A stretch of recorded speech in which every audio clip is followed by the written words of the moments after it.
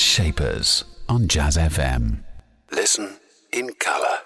In partnership with Mishcon de Reya. It's business, but it's personal. A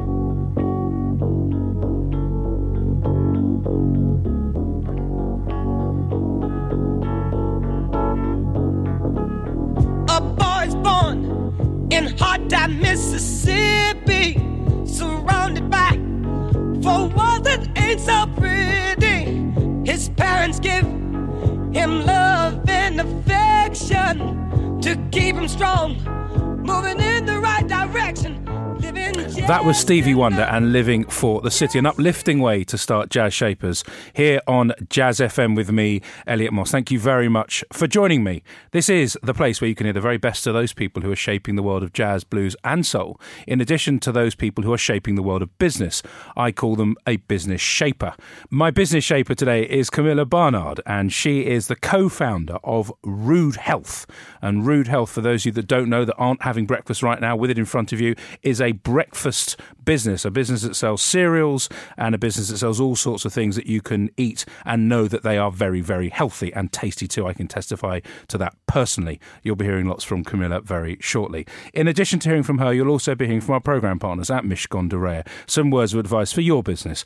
And as well as all of that, of course, a sumptuous, nay, tasty mix of music from the shapers of jazz, blues and soul, including the great Nina Simone, the Jazz FM award-winning Go-Go Penguin, and this from Ray Charles and Norah Jones.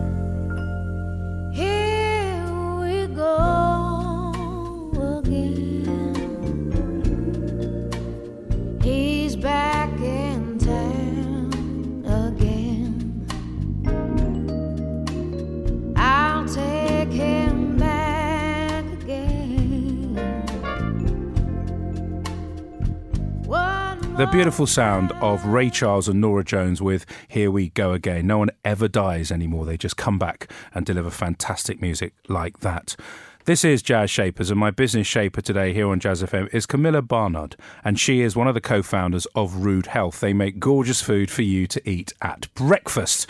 Camilla, thank you very much for joining me. You're very welcome. Good morning. Good morning. You make breakfast stuff. Why? What happened? What inspired you to do that back in 2005 when you set the business up? It was very simple, really. It wasn't a grand plan. It was that I wanted breakfast to be delicious and I wanted it to be nutritious. There we go, delicious and nutritious.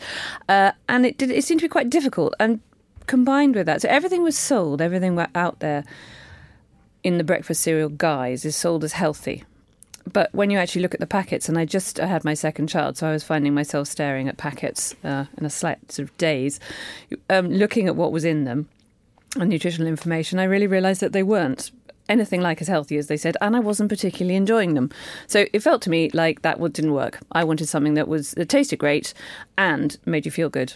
Because the whole point, so the point of creating Rude Health was what we believe in is if you eat right, you'll be your best self, which we now sort of tighten up and say, eat right, stay brilliant. So it was very simply not happy with the cereals that were out there and the probably slightly baby brain induced idea that, well, why on earth don't we just do that then? Why not? But if you don't mind me saying, baby brain induced sense, feeling at that time, looking and saying, well, there's nothing for me, doesn't naturally mean you're going to go and do something about it. There are many people that would do absolutely nothing and just go, that's a shame, and carry on and not be very happy. Why you? Why did you and your husband at that point, two other investors, why did you think you'd actually fix it? What's in your DNA that makes you a doer? That I don't know. I think I'd wanted to. I think I wanted to for a long time. I remember at school, when they said, what do you want to do? I didn't actually have the least idea, but I knew I wanted to do something myself. And up to that point, I hadn't really done it. And my husband, on the other hand, had done pretty much nothing but. He always says of himself that he's pretty much unemployable because he will just do his thing. So I think the combination was perfect. And now the offering is the following. So tell me all about it. There's a bit of muesli. So the full sort of breakfast range, lots of mueslis, lots of granolas, lots of porridge, some nice light cereals, what they call in the business, ready to eat, which is your sort of flakes and puffs and things. And then we also do savoury snacks, things like oat cakes and rice cakes, but nicer, and dairy alternative drinks. And that's around £6 million turnover right now. Is that about right? Yeah, around there. Not bad, eh? That's Rude Health. And you will be in Rude Health if you have it.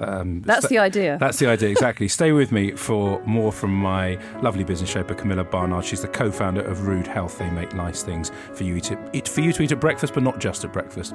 Time for some music. This is the award-winning, I promised it earlier, Go-Go Penguin with Kama Loka.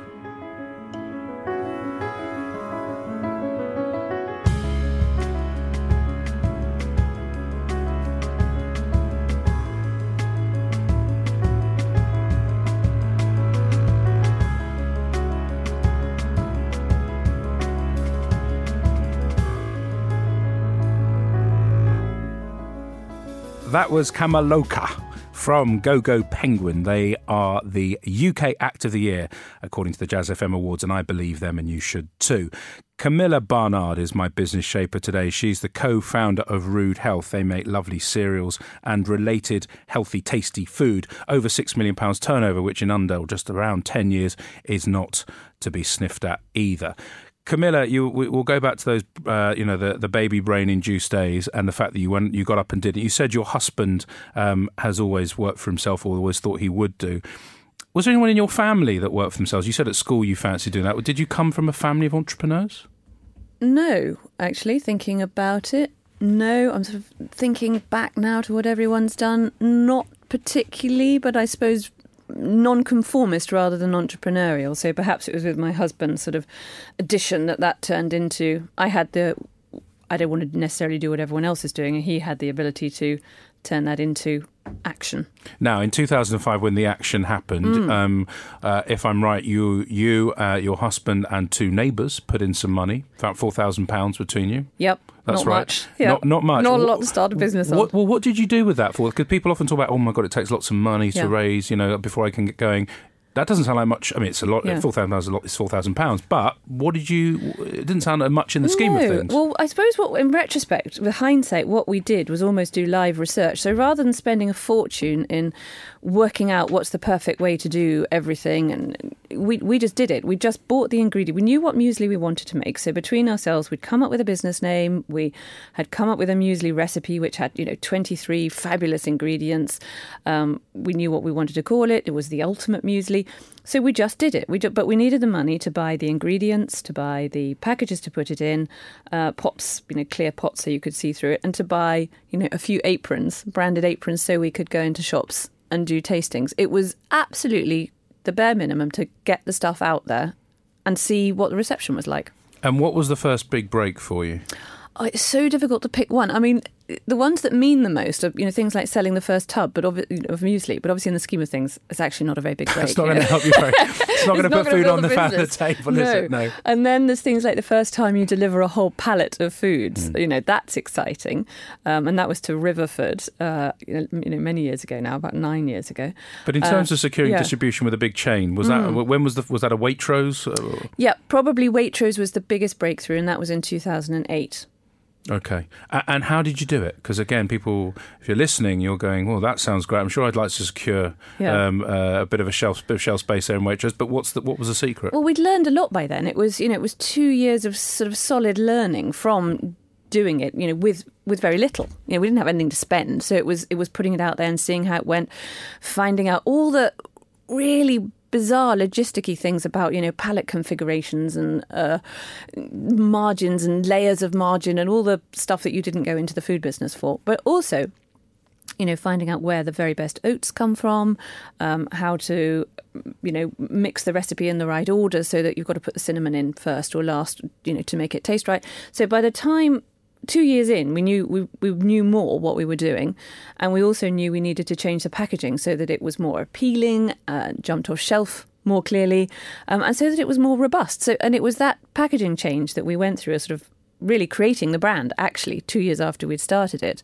that made it appropriate for someone like Waitrose to list it and to give us a chance. And that was fantastic, really exciting. So you've got to think about your brand. There's the first lesson from my business shaper today, Camilla Barnard. There'll be lots more lessons, I hope, and they won't be delivered in a didactic way, I promise you. Latest travel in a couple of minutes, but before that, some words of wisdom from our programme partners at Mishcon de Reya for your business. I'm Daniel Farrand. I'm an associate in the planning group at Mishcon de Reya, part of the wider real estate department.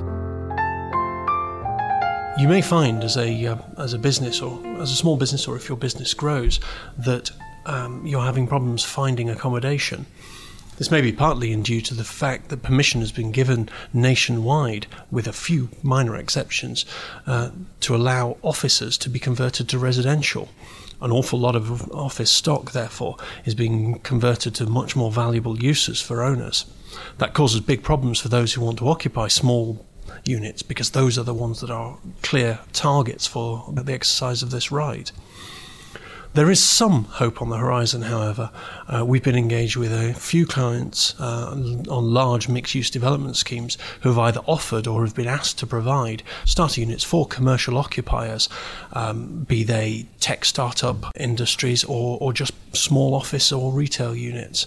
This is almost the equivalent of affordable housing for the residential sphere, where in granting permission for housing development, a local authority might insist that some of those are made available to those who can't afford to occupy it on the open market. A similar sort of concept of affordable commercial units is gaining more ground and is worth investigating. Jazz Shapers on Jazz FM, in partnership with Mishcon de Reya.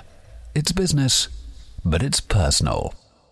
You're listening to Jazz Shapers with me, Elliot Moss. Every Saturday morning, I get the chance to talk to someone who's shaping the world of business, a business shaper, someone who's leading the way in their industry and has decided to set their own thing up and is going for it usually with quite a lot of success. Camilla Barnard is my business shaper today. She's one of the co-founders of Rude Health. They make tasty and healthy food, which most people have at breakfast, but not always. Set the business up in 2005, now turning over around £6 million in Waitrose, available on Ocado. I think it's Whole Foods as well, Planning Organic and Able and Cole if you like things delivered to your door. Now, Camilla, we were talking, I asked you earlier about when you started the business up, and you started up with two other people who are no longer with the business, as I understand it. Just give me a sense of what happens when you start a new business up and then kind of the first phase, you go through the honeymoon period and then the reality kicks in. How do you know if you've got the right partner or not? Well, I think it's probably a bit like getting married, but and if you've done maybe a thought-through business plan, you might go into it very well prepared. We went into it very much sort of serendipitously. We thought, wouldn't it be great to do this? And we just did it. It was very much opportunistic and let's just do it, which has huge advantages in terms of just getting on with something and finding out whether or not it works and not wasting time. But in a way, it meant, in our case, when it came down to it, that we weren't the right group of business partners. It just didn't work. And when you say it didn't work, was it just simply that there wasn't agreement on the clarity of the direction of the business? And was it that sort of thing, or was it more fundamental? That's a fundamental point, but there must be others. It is a fundamental point. I mean, what four people is quite a lot of cooks when you're starting a business. Not necessarily, we didn't necessarily have the right combination of skill sets that was really needed at the beginning of a business. For example, none of us was really financial, and actually, that it's absolutely critical. I'm more marketing. My husband is more very much sales and sort of new food and management generally. And we of the other two, had their own skills, but none of us was a finance specialist, and it's the first thing I would do is make sure whatever your skills are or whatever the sort of competencies you've got in the business, you need somebody who's looking after the whole, just really simple cash flow, just how much money you've got available to spend, because you can be growing and go bust. So once that had happened, the split had happened, and it was the two of you consolidated in the business, I imagine you found a finance person, or you've... Yep, almost immediately. Almost immediately. How do you then scale up? How do you go from that, the beginnings of, we just bumped into it, serendipity, then we actually moved into slightly more structured. After you've got Waitrose, you need to be able to deliver food on a regular basis to a specific consistency that's safe, that's tasty, and so on and so forth. What did you do next with the whole manufacturing piece? Well, we'd already done it by then, in fact. What happened, because the first few months we were chopping in the kitchen. It was get the kids to bed and start chopping up apples and mixing things. So that didn't last very long. So we'd already scaled up, but it came in sort of bursts where we got into Whole Foods or Fresh and Wild as it was then, and we needed to produce more. And we also found that we needed a distributor. They don't buy direct from the company; they go through a middleman who consolidates all the food. And the distributor wanted us to have more foods. so the whole thing had already begun to scale, and we had one of the distributors who also made their own muesli mix our muesli. And then when we started looking at the supermarket, well, we realised we needed to go bigger again. And it all unravelled naturally. We didn't ever think ahead far enough and start panicking. It was always the next stage. Stay with me for more from my business sheikh, Camilla Barnard, the co-founder of Rude Health. Time for some music. This is After the Door from Kurt Elling. It's from the new album Passion World.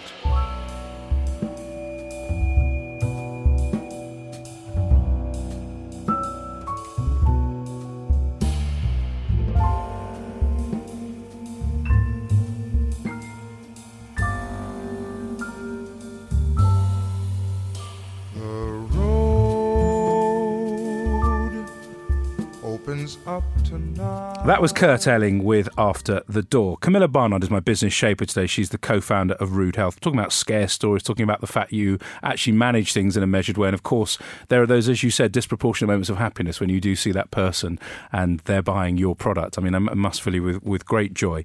The financial side of it, as you mentioned, very important to get on top of cash flow. As you said, you can be making money and still go out of business. Once you'd established that you could make money and that the cash flow is there, how does a young business, decide where to invest? Gosh, I think it depends what's driving you. And in our case, we're very much driven by what it is we want to do. I mean, this week has been a real sort of case in point. And this has developed since we started it. But on Wednesday, we had a talk, an Eat Right breakfast, which was all about feeding children and how to improve what children eat, because we were very aware that we're talking to adults only. But actually, if you want the whole nation to be eating well, it's got to start from when you're young. Because if the habit is there as a child, then it's going to be natural as you're an adult. So that for us is hugely important.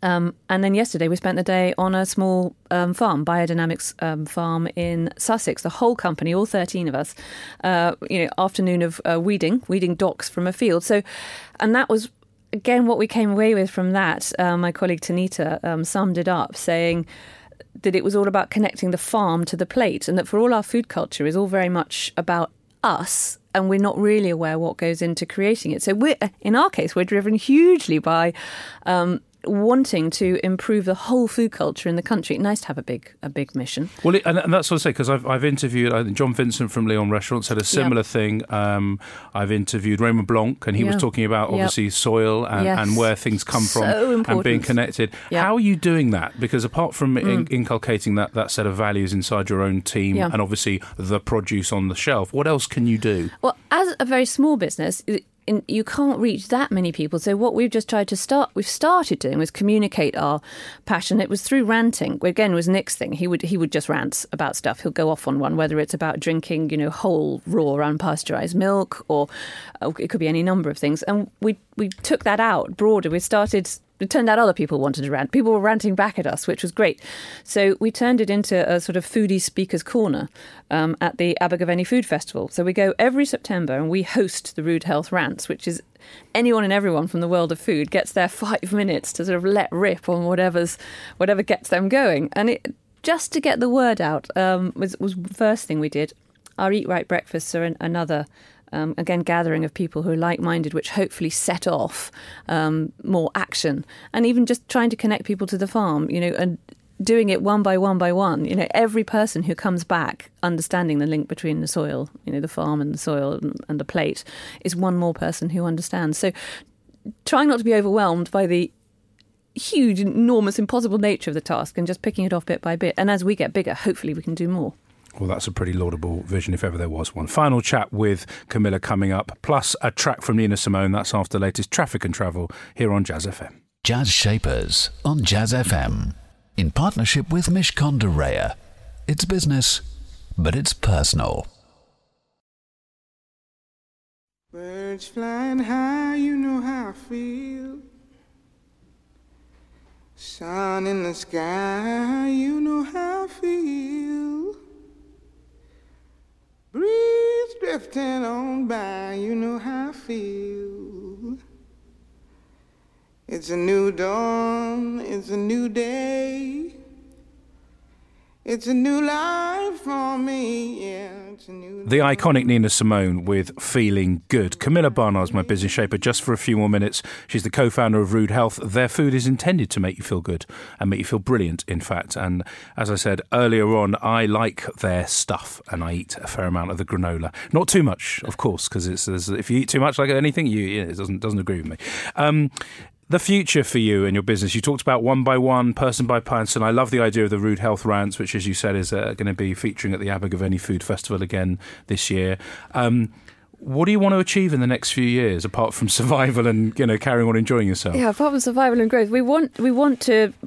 What I was saying before, we really want to improve people's enjoyment of good food. I think at the moment, the thing that strikes me is some of the major food trends are very much about restriction, cutting things out, denial, and things you can't eat. And that just strikes me as a fundamentally flawed relationship with food. There's not much you need to do in life. You've got to eat, you've got to drink, and you've got to sleep. You better have a good relationship with all of those to have a great basis for life. And I really want to bring that back. And you talked about starting early with children. Obviously, there's moves now for people to pushing for kids to eat cooked meals in schools, better quality. The ingredients are fresh. Again, the school food plan, which again Leon Restaurants were involved in pushing with the government. Are you involved in Are you brought into those conversations with the government, or is that the next step? Do you think? We're probably not the right people to talk to government because I don't think it's so slow. It's so slow, and I think we'd go mad. I think the entrepreneurial nature doesn't fit very well with the government nature. But we are talking to people like School Food Matters, who we were with on Wednesday, and there's a whole lot of other people doing similar things. The Edible Gardens Project. There's just an enormous amount going on, which is hugely inspiring. And we want to work out what we can do to be involved with that, whether it's talking to the children or going through the adults, because fundamentally, if the mothers are comfortable with, happy with what they're eating and they're feeling good, it's going to be a lot easier for them to nourish their children. And working with your husband, obviously it works. You're smiling. You don't look too stressed on that front. Again, stress I use in a loose word, loose way. The kids, what do the kids think of mum and dad working together? They think it's normal, I guess. They don't know anything else. I don't think I have no idea. They know this is their normal. This is their normal. Good. Well, they should keep it normal. It's been fantastic having you as a guest, and well done on creating such a lovely business. Thank you. And please keep going, because it's good to have proper food connected to the soil, as you said, and to the farms and everything else.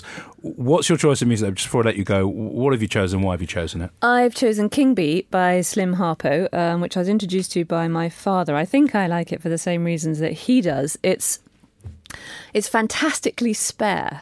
There's nothing in there that doesn't need to be in there, but it's really powerful and it also makes me laugh. I love it. Here it is just for you. Well, I'm a king bee, buzzing around your hive.